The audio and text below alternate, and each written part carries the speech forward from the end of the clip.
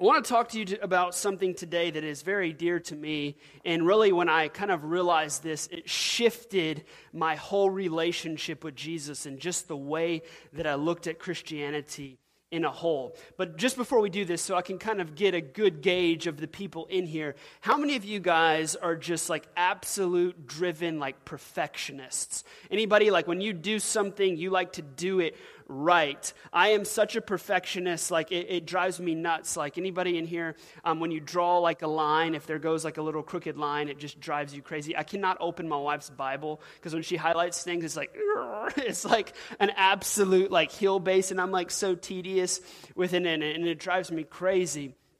But what I find a lot of times, people don't even realize it, they're perfectionists a lot of times. And really perfectionists in the side of like you want everything in your life to go smoothly. And when it doesn't, a lot of times the tendency is to make it at least appear that it does.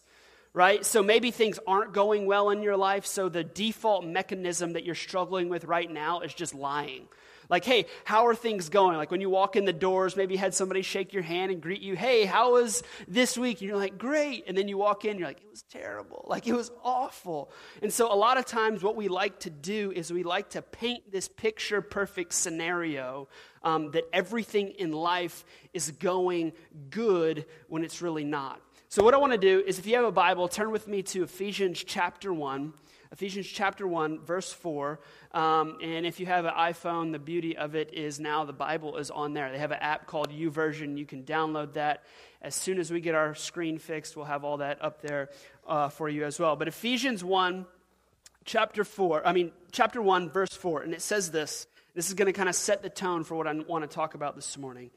Even as he chose us in him before the foundation of the world, that we should be holy and blameless before him in love.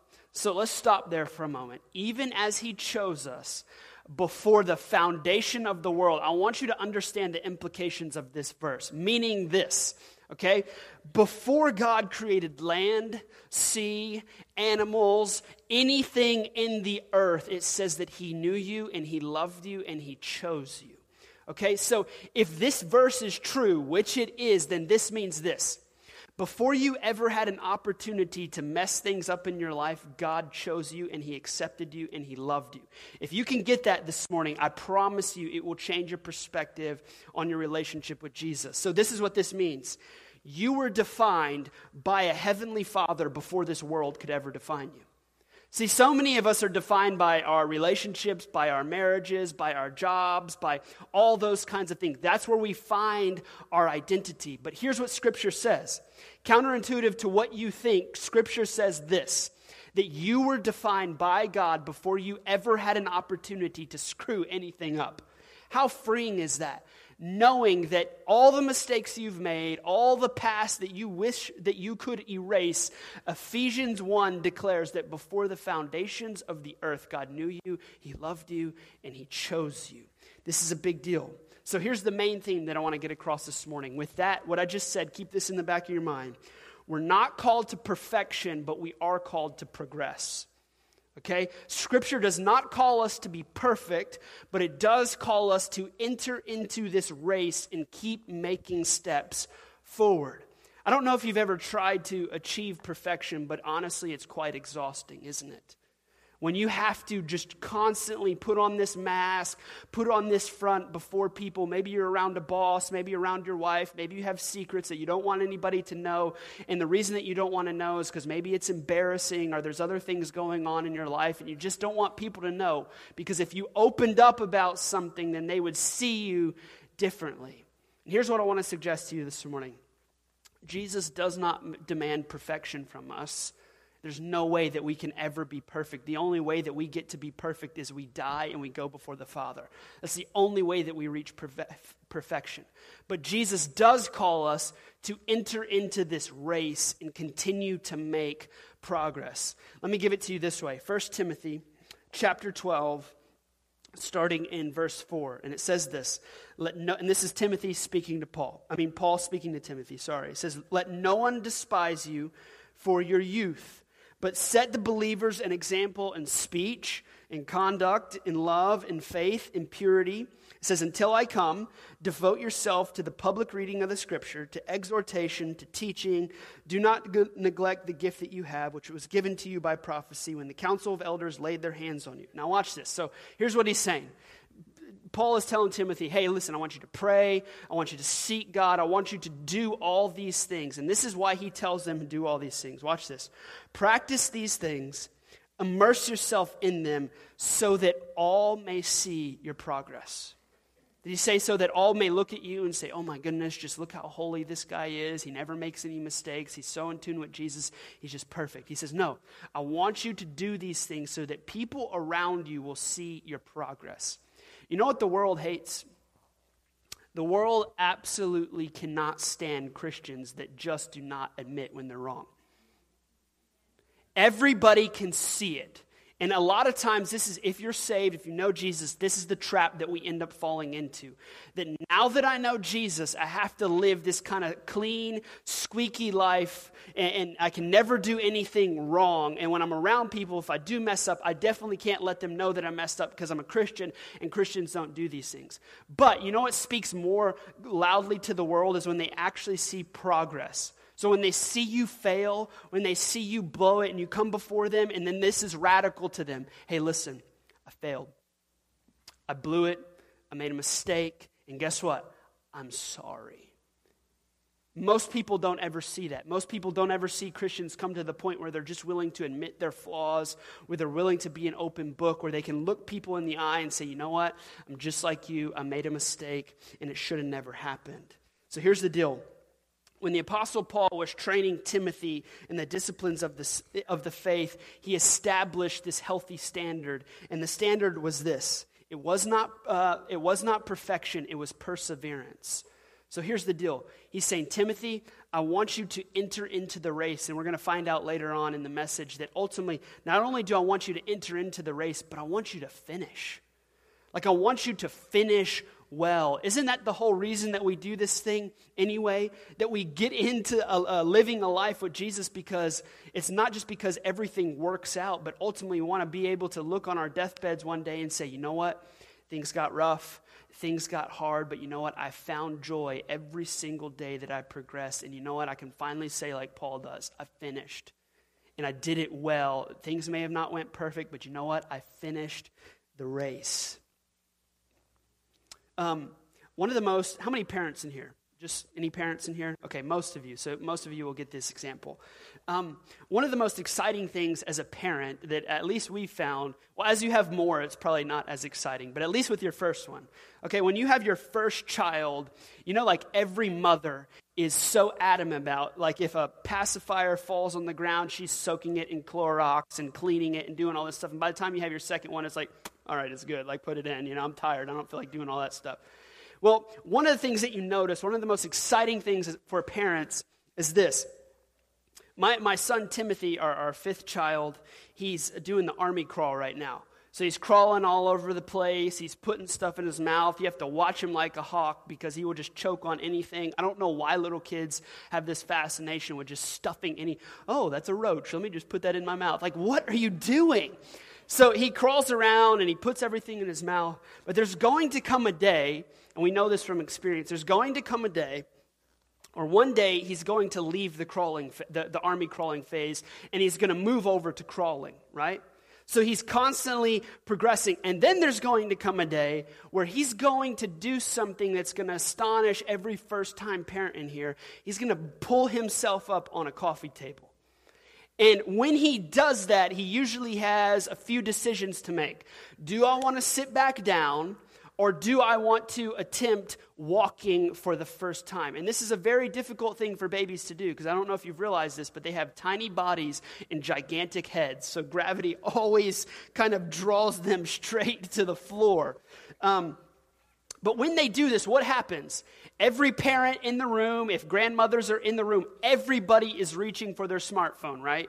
Everybody's going over to the camera app. Oh my gosh, I'm going to get the first steps. I'm going to film this. It's going to be amazing. And then what happens? He decides to let go of the coffee table and he takes a few steps and everybody's cheering, right? Everybody's celebrating and they're saying, hey, look at him. He's walking. I can't believe this.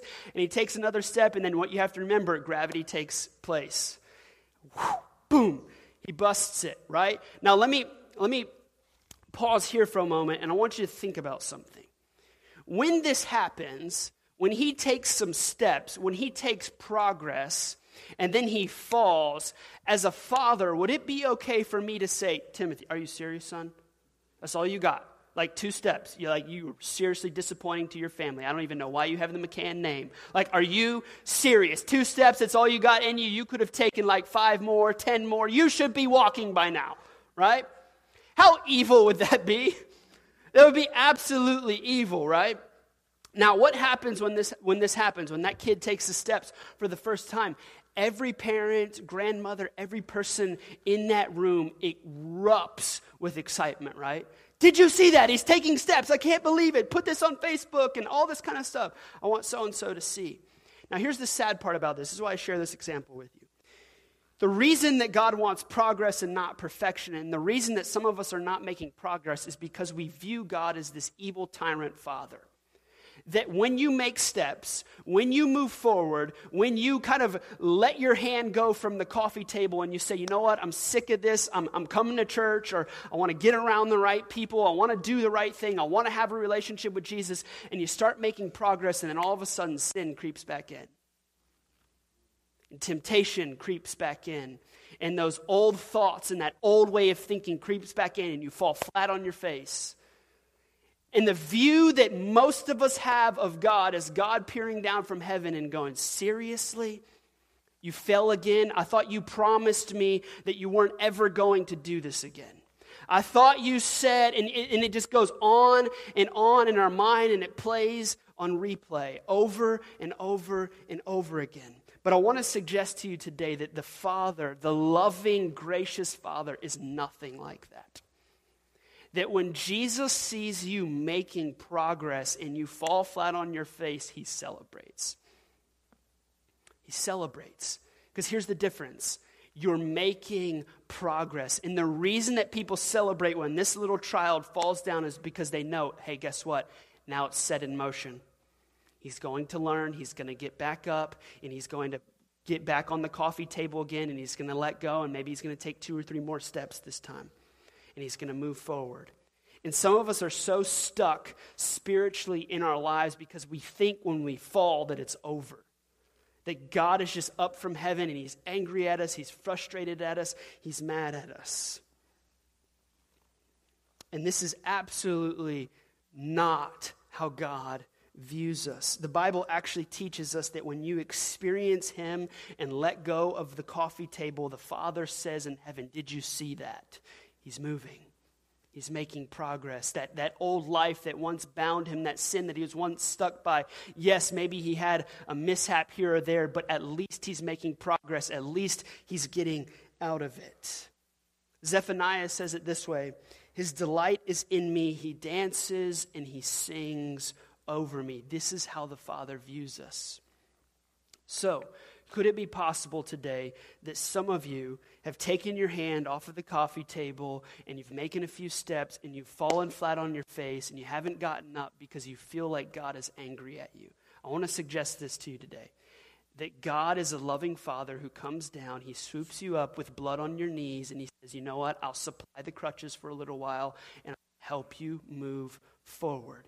He doesn't just leave you down there and say, you know what, I told you not to do this again. So you know what? It's over. I'm done with you. The Father relentlessly pursues us. This is why knowing Scripture is so important. This is why the Scripture says, come to me, all who are weary and what? Heavy burdened, and I will give you rest. I will give you rest. See, if we aim at perfection, we're going to fall short every single time. Every time. But God delights God delights in progress. He delights in us moving forward. So here's the truth. Maybe you came in here 6 months ago, a year ago, and maybe you got saved. God just did a 180 in your life. And here's the question that you've got to ask yourself. Are you farther along than you were a year ago? And are you wiser than you were 6 months ago? Or are you still stuck in the same situation? It's kind of like having kids in a sense. Nobody sees their kids growing in front of their eyes, right?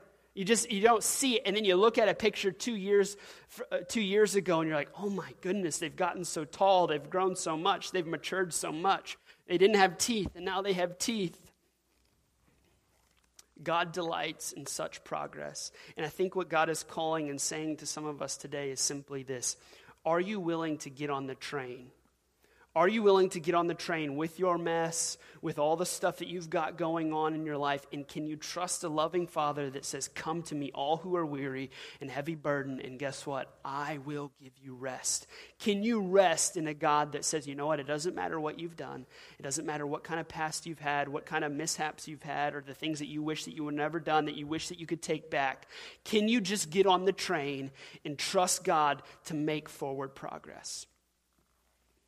You know, Martin Luther, he was a monk at the time who kind of spurred on the whole Protestant Reformation.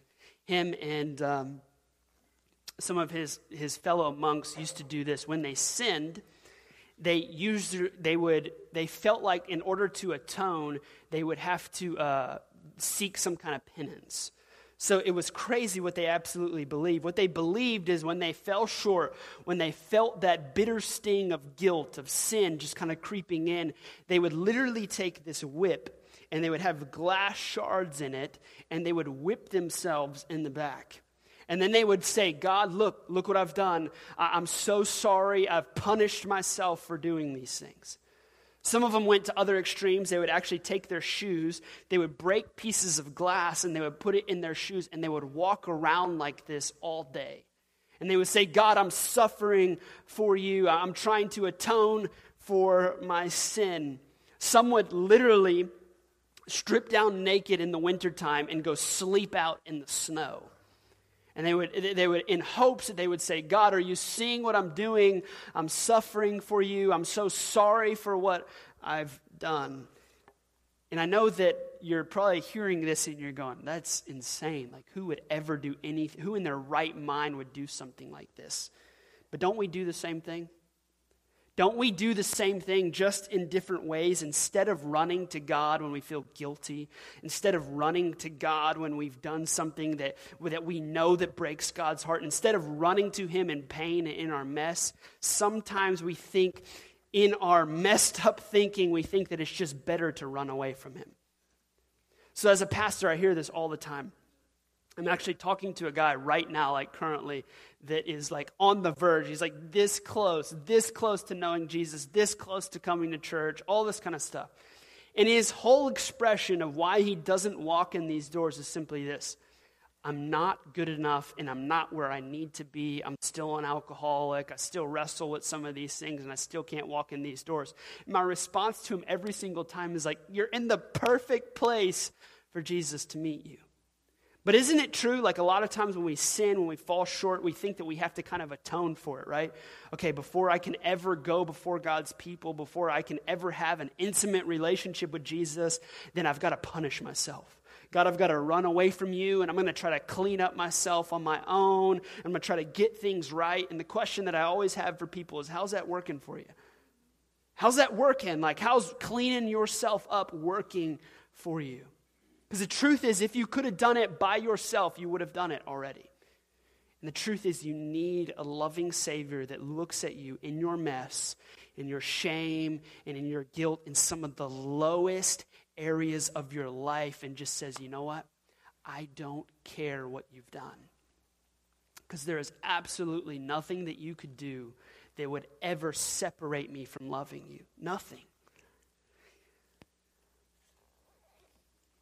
In Matthew 11:28, just for those that want the reference of the verse that I'm using, it says, come to me, all who are weary, all who carry heavy burdens, and I will give you rest. I hope that this scripture can ring in your ears this morning. There would not just be some little coffee mug scripture that we read and something that we see plastered all over Christian posters and stuff like this, but it is a promise from Jesus. Like, hey, where are you at in your life right now? Are there things that you're carrying? Are there things that you're struggling with that are just too heavy, that are too burdensome? Then Jesus promises if you come to him with your mess and all, and you're willing to open up and be an open book with some things, then he will give you rest. I'll be honest with you, and this may shock you. When I sin, the punishment of hell does not loom over my head. It just doesn't. When I sin, if you're like me in here, I honestly wrestle with the fact that I have to win God's approval back. That I have to kind of like win it over again. And so let me give it to you kind of how it plays out sometimes. And I know this is not true, but this is just how my mind works sometimes. Like when you fall short, when you sin, you ever find yourself in this cycle of feeling like, God, forgive me. And you feel like that wasn't enough. You feel like, okay, I need to ask him again because I'm not sure if he heard me. So I'm going to say it again. God, please forgive me. I can't believe that I did this. And then it's like this cycle that ends up repeating over and over and over and over again. And you keep asking and you keep pleading and you keep begging. And I think the reality is that the reason that we keep doing that is because we're absolutely convinced that God is disappointed with us. That God is angry at us. And here's the deal. Some of us have a really hard time framing up the Father's love, right? We have a hard time when you hear somebody say, listen, Jesus loves you unconditionally. You're like, yeah, but not me. Like, not me. And when we say Jesus loves you unconditionally, there's all these things that play on in your mind of why that can't be you. And maybe you can't frame it up because your entire life, when you hear the word father, you didn't have a good father. So it's just hard for you to frame it up. Maybe you had a dad that neglected you. Maybe you had a dad who was not a good dad. Maybe you had a dad who made these promises. Hey, I'll be at this game. Hey, I'll be at yours this. I'll do this. And he never came through. Maybe you had a dad that constantly broke his promises or whatever it is. And I want to tell you today that Jesus is nothing like your earthly father. Absolutely nothing like your earthly father. Jesus keeps every promise that he makes. Everything that Jesus says, he follows through with what he says. And I want you to know this. According to Scripture, Jesus, when you come to him, offers full forgiveness. He doesn't know how to give partial forgiveness. You ever got in an argument with your spouse and you think it's over? And then you like go outside and you come back in, you're like, whew, it ain't over. Like, it is not over. She is still flamingly mad. This is not over. And you're kind of like tipping around. You're like, hey, something wrong? And she's like, no, nothing's wrong. Okay, it's definitely not over. So maybe you sit down, you look at each other in the eyes, you're like, I'm so sorry. This should have never happened. I failed. And you walk out and you come back in and you realize it's not resolved. So maybe in that moment, what that spouse did is like, sure, I forgive you, but I don't really forgive you. They offered partial forgiveness. Okay, I forgive you for this, but not this yet, because I'm not there yet, right? I'm not there yet. See, when you ask Jesus for forgiveness, he doesn't know how to give partial forgiveness. See, if he knew how to give partial forgiveness, then he wouldn't have sent half of his son. He sent his one and only son to atone for every single wrong that we've ever done. So here's the thing. Jesus only knows how to forgive fully. He only knows how to give full forgiveness, full freedom, and full joy. He does not know how to give partial forgiveness. So when you come to him and you ask for forgiveness, he fully forgives you. He fully forgives you. And here's what you have to keep in mind. Do not allow your emotions to cloud his forgiveness. Well, I just don't feel it. It doesn't matter. It doesn't matter. It doesn't matter what you feel in that moment. Your emotions do not blot out the cross. They just don't. How you feel in that moment, well, I don't feel like God forget. He did. He did. And so many times what ends up happening is the reason that we don't move forward, the reason that we don't progress is because we end up basing our relationship with Jesus not on what he's done and who he is, but how we feel. And this is a dangerous place to be at. This is a dangerous place to be at. Christ offers full forgiveness. Meaning this, it was as if the offense that you did was never even done. Was never even done. You being forgiven is understanding that your filth, that your sin, that your arrogance, that your pride, whatever it is that you've done, that Jesus completely erases it. I've been listening to a song lately, and one of the choruses, some of the lyrics is that Jesus does not give pieces of his heart away. He gives it all away. And some of you have got to understand. Like, I pray to God, I've prayed for you all week, and I pray that you get this. Because the conversations that I've had with many people in here is it's just they have a hard time wrapping their head around what they've done in the past and that God really does give them a clean slate. Do you know when you become a new creation, Colossians puts it this way, when the old life passes away and the new life comes in, it literally, if you could see it physically, it would be like this body dying and God completely gives you a new body.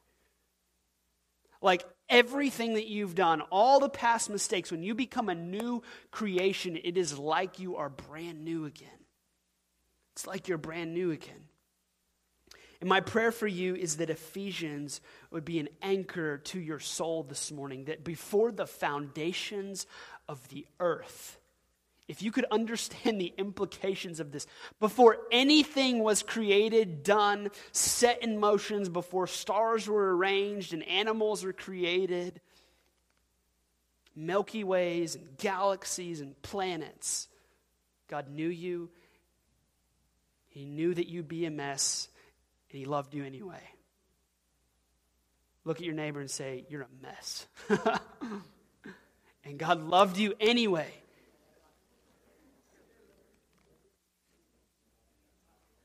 Ephesians 1, let me read it again, verse 4. Even as he chose us in him before the foundation of the world, that we should be holy and blameless before him in love. So why did he do it? Because he loved you.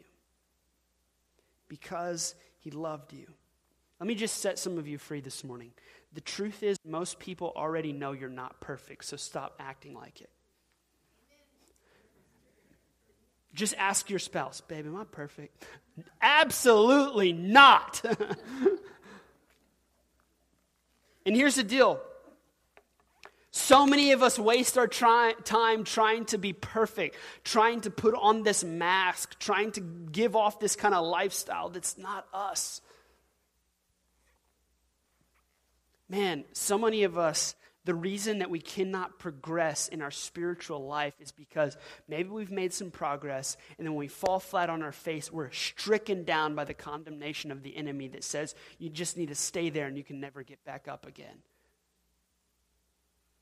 Because God will never love you. God will never forgive you. Listen, he doesn't have any new tricks. Isn't this what he did in the very beginning? Hey, eat of the tree and you'll know everything that God knows. God doesn't really love you because he doesn't really want you to know some things. So if you eat of this tree, then you'll really know what God is like. It's the same lie from the very beginning that we all end up falling victim to. But the reason that God offers full forgiveness, the reason that he sent his one and only Son for you and for me, and the reason that he rose from the grave on the third day was simply because he loved us. And there's absolutely nothing that you could ever do, nothing that you could ever do that would remove that away from you. Nothing. People will pay attention to progress in your life. When people look at somebody that maybe had a messed up past and they start making steps to get on the right track, that is noticeable to people. And here's the deal. An authentic Christian life throughout the scriptures is often compared to a long journey, a long race, a long marathon, a long haul. And why? Because God wants you to run all the way to the very end. Any runners in here? Anybody run? Other than running to get a burger? Anybody ever do that? Was that mean? I run, and when I first started, one of the things that I noticed was simply this.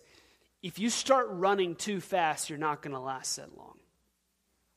Like, you will just get winded really fast. Like, and this is what I started doing. Like, I was all about time in the beginning. Like, I want to beat the 8-minute mile. I got to beat that. So I would just push myself. And then after that, I'm like, I can't go anymore because I've exerted and I've exhausted all my energy into trying to run that 1 mile. But if you pace yourself and say, okay, as I build up my lung capacity, as my legs get stronger and all those things, then I can run faster and I can run longer. But I've got to learn to be patient. I've got to learn to be patient. See, we live in a culture that wants things right now. Like many of you, you stand in line for 45 seconds at McDonald's waiting on your fries. Like, oh my God, it's just fries. Just fry it. Come on, give me the fries, right? We live in a culture that wants everything right now, and the problem is that ends up transcending into our relationship with Jesus. And sanctification, meaning this, that you becoming more like Jesus, is the long haul. So some of you, maybe you got saved yesterday, maybe you got saved 6 weeks ago. It is okay to not see this radical change overnight. God just wants you to enter into the journey. He wants to see progress over time. And so many of us want it so quickly. We want fireworks. We want all this kind of stuff right now that it ends up discouraging us. So we look at other Christians like, man, I'll just never be like them. I'll never be as spiritual as them. I'll never know the Bible like they do. I'll never be able to pray like they do. I'll never have a family like they do. And what you don't realize, and most people that are in that position have been seeking God for 20 years. And they're in their mind, they're going, man, I'll never have a family like that, and I wish I could pray like that, and I wish I could read my Bible like that. You know what? I've been serving God for a long time now, and I still, every single day, God is pointing out flaws in my life. Andrew was with me on our way back in England, and when we got to the airport, I was extremely tired. Like really jet lagged. And I remember looking at him and I said, dude, you're going to see the good, the bad, and the ugly of me right now. Because when I'm tired, I get mean. Like I get short. Like things come out of my mouth and I'm like, oh my God, I can't believe I said that. But my dad, we were walking in the airport and I love my dad. But my dad, everything in his mind is fast paced. And I'm just kind of like slow, steady, like let's just keep going. And so we had a 4.5-hour layover when we got to Atlanta. And my dad is like darting down the airport terminal trying to get to his gate. And I'm like, we have 4.5 hours. Like, what is he doing? We just got off of an 8-hour flight, and he is trying to get to a place where we're just going to literally sit. I'm taking my time. And my dad's like, come on, let's go. And like, it just came out. I'm like, shut up. And I was like, oh God. So I remember sitting on the train, and I'm just like, well, you just saw the ugly side of your pastor. I'm sorry. Like, it just comes out. And, what ends up happening, though, even though I've walked with Jesus for a long time, there is just some things that come out of me that even I'm shocked by. Like, oh my gosh, I did not realize that was in me. You ever have, like, I've had the worst thoughts in the world reading my Bible sometimes. And you're like, where did that come from? I wasn't even thinking about anything, and it's all of a sudden it's just like injected into my mind, and I'm thinking about things that I shouldn't be thinking about. So let me help some of you this morning. The rest of your life, you're going to be made like Jesus. And there's always going to be places where Jesus is always going to be pointing things out. And here's the deal. Here's why it happens like this. Because he loves you so much that if he just pointed out every wrong in your life right now at that moment, he would crush you. The weight would be so overbearing you couldn't handle it. It would be so overbearing you couldn't handle it. So he's a gracious and loving father. So just day by day, all right, let's work on this today. Okay, today, let's work on this today because he loves you. See, seeing the end of his own life, Paul told Timothy this: I have finished the race. This is what we're all about. I have finished the race. Hebrews even goes farther. It says, run the race, what? Not quickly. Run the race with endurance, meaning pace yourself. Run the race with endurance that is set before us, looking to Jesus. So here's the deal. How you run today and how you'll run tomorrow reflect how many times you decide to get up. How you run today and how you run this race tomorrow is determined by how many times you decide to get up. Are you going to allow the enemy to keep you down in condemnation? Because Romans says, hey, if you're in Christ, there is no more condemnation. You know, Romans 8:1 talks about if you are in Christ, if you are a new creation, then there is no more condemnation. The enemy has been defeated. See, even failures and setbacks at times can be a part of God's training plan. Saying, listen, everything that you're going through, everything that you're facing is just preparing you to run this race. So like Timothy, none of us have finished the race yet. But it's always today is always another day and an opportunity to progress and move forward. And following Jesus is the ultimate marathon, and immersing yourself in godly training today will help you today. One day say what Paul says. This is what he says. I have fought the good fight. I have finished the race. And I love this line. I have kept the faith. You know what? This is my prayer. This is my plea for myself and every single one of us in here.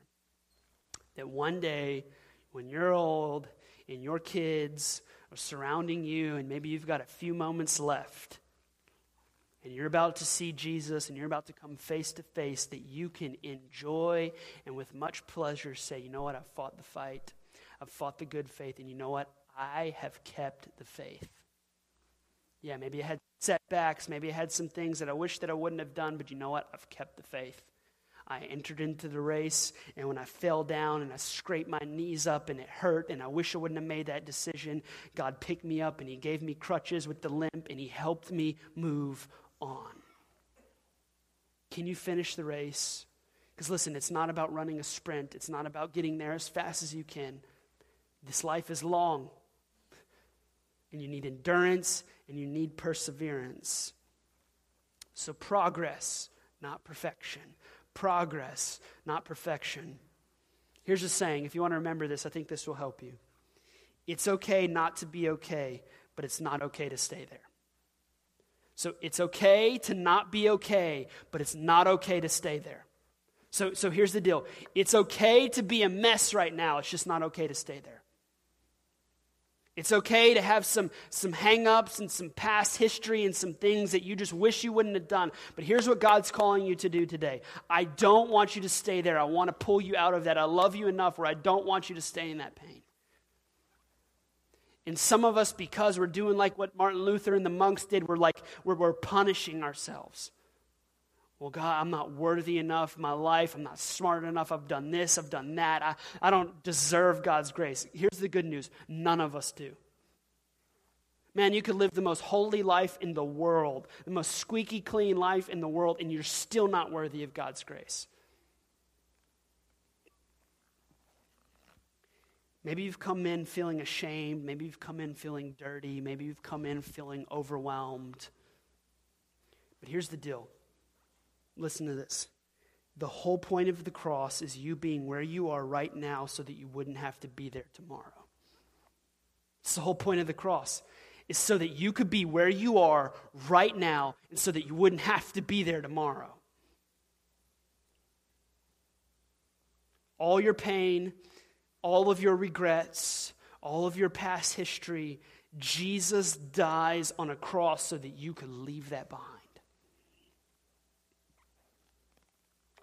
So I want to close with a few thoughts. I want you to know this. God's in your pain. God's in your defeat. He's in your victories. He's in the times when you feel like you're only holding on by a thread. He's there. Because yet again, if we go all the way back to Ephesians chapter 1, let this be an anchor to your soul before the foundation of the earth. He knew you. He loved you. So you know what this means? His love for you is not contingent on how good you are. Do you know that his love is not contingent on anything that you've done? His love is actually contingent on who his son was and what his son did. And when his son went to the cross, it was perfect. He died, he atoned for our sins, and that was all God needed. And so here's the deal. Some of us in here just need to embrace that and accept that. It's not about your good works. It's not about you being a good person. Listen, if Christianity was all about being a good person, it would be the most miserable life in the world. It just would be. Because then that means that you would have to be perfect to be a good person. But when you understand this, that God is just after progress, it doesn't mean that, hey, this doesn't give us, and Paul talks about this, it doesn't mean that now we have a license just to do whatever, and we can abuse grace. No, when you really understand this, it seeps down into your heart and it compels you to say, God, I want to do everything that I can to please you. And when I do make mistakes, you know what? I'm going to get back up and I'm not going to stay there. So I want to take a moment this morning, just for some of us, to allow God's grace to really just invade our hearts. Because listen, I know where some of you are at today. Because I've been there. I've been there where you're so convinced that God is just angry with you. He's disappointed with you. He's frustrated with you. And when you're there, it just stagnates everything. When you're there, it's so hard to move on. But God is nothing like your earthly father. So just with every head bowed, every eye closed in here, if you're in here this morning and you're saying, you know what, Zach, I'm tired. Like, I want to believe what you're saying. I want the gospel to invade my heart, my life, and my convictions and my decisions. But the truth is, I'm just having such a hard time getting there. I'm having a really hard time believing that this truth that you're talking about actually applies to me. If that's you, would you just slip your hand up? Thank you. Thank you. Many of you. Let's pause and let's pray for those people. God, I pray right now, God, for those that are having just a hard time, God, just receiving your grace. God, receiving that you are good. God, maybe they're so caught up in thinking that, man, what I've done is just despicable. What I've done, God could never love me. God, I pray that today that they would walk out of here completely different, that would not be the case. God, that today would be the first time that they radically encounter you. If you're in here this morning and you say, you know what, that truth that you're talking about, this grace that you're talking about, man, it sounds great. The truth is I've never experienced it. I don't know Jesus, but I want to know Jesus today. If that's you, would you just slip your hand up? Okay, many of you. Thank you, thank you, thank you. Father God, I pray for those that are far away from you. God, those that want to know you, but God, maybe they're so caught up in just what they've done. God, I pray that today that your grace would invade their lives. God, and that through your grace that they would turn away from their sin. They would turn away from the things that entangle them, the things that suck joy out of their life. God, I pray that today that they would know you. In Jesus' name.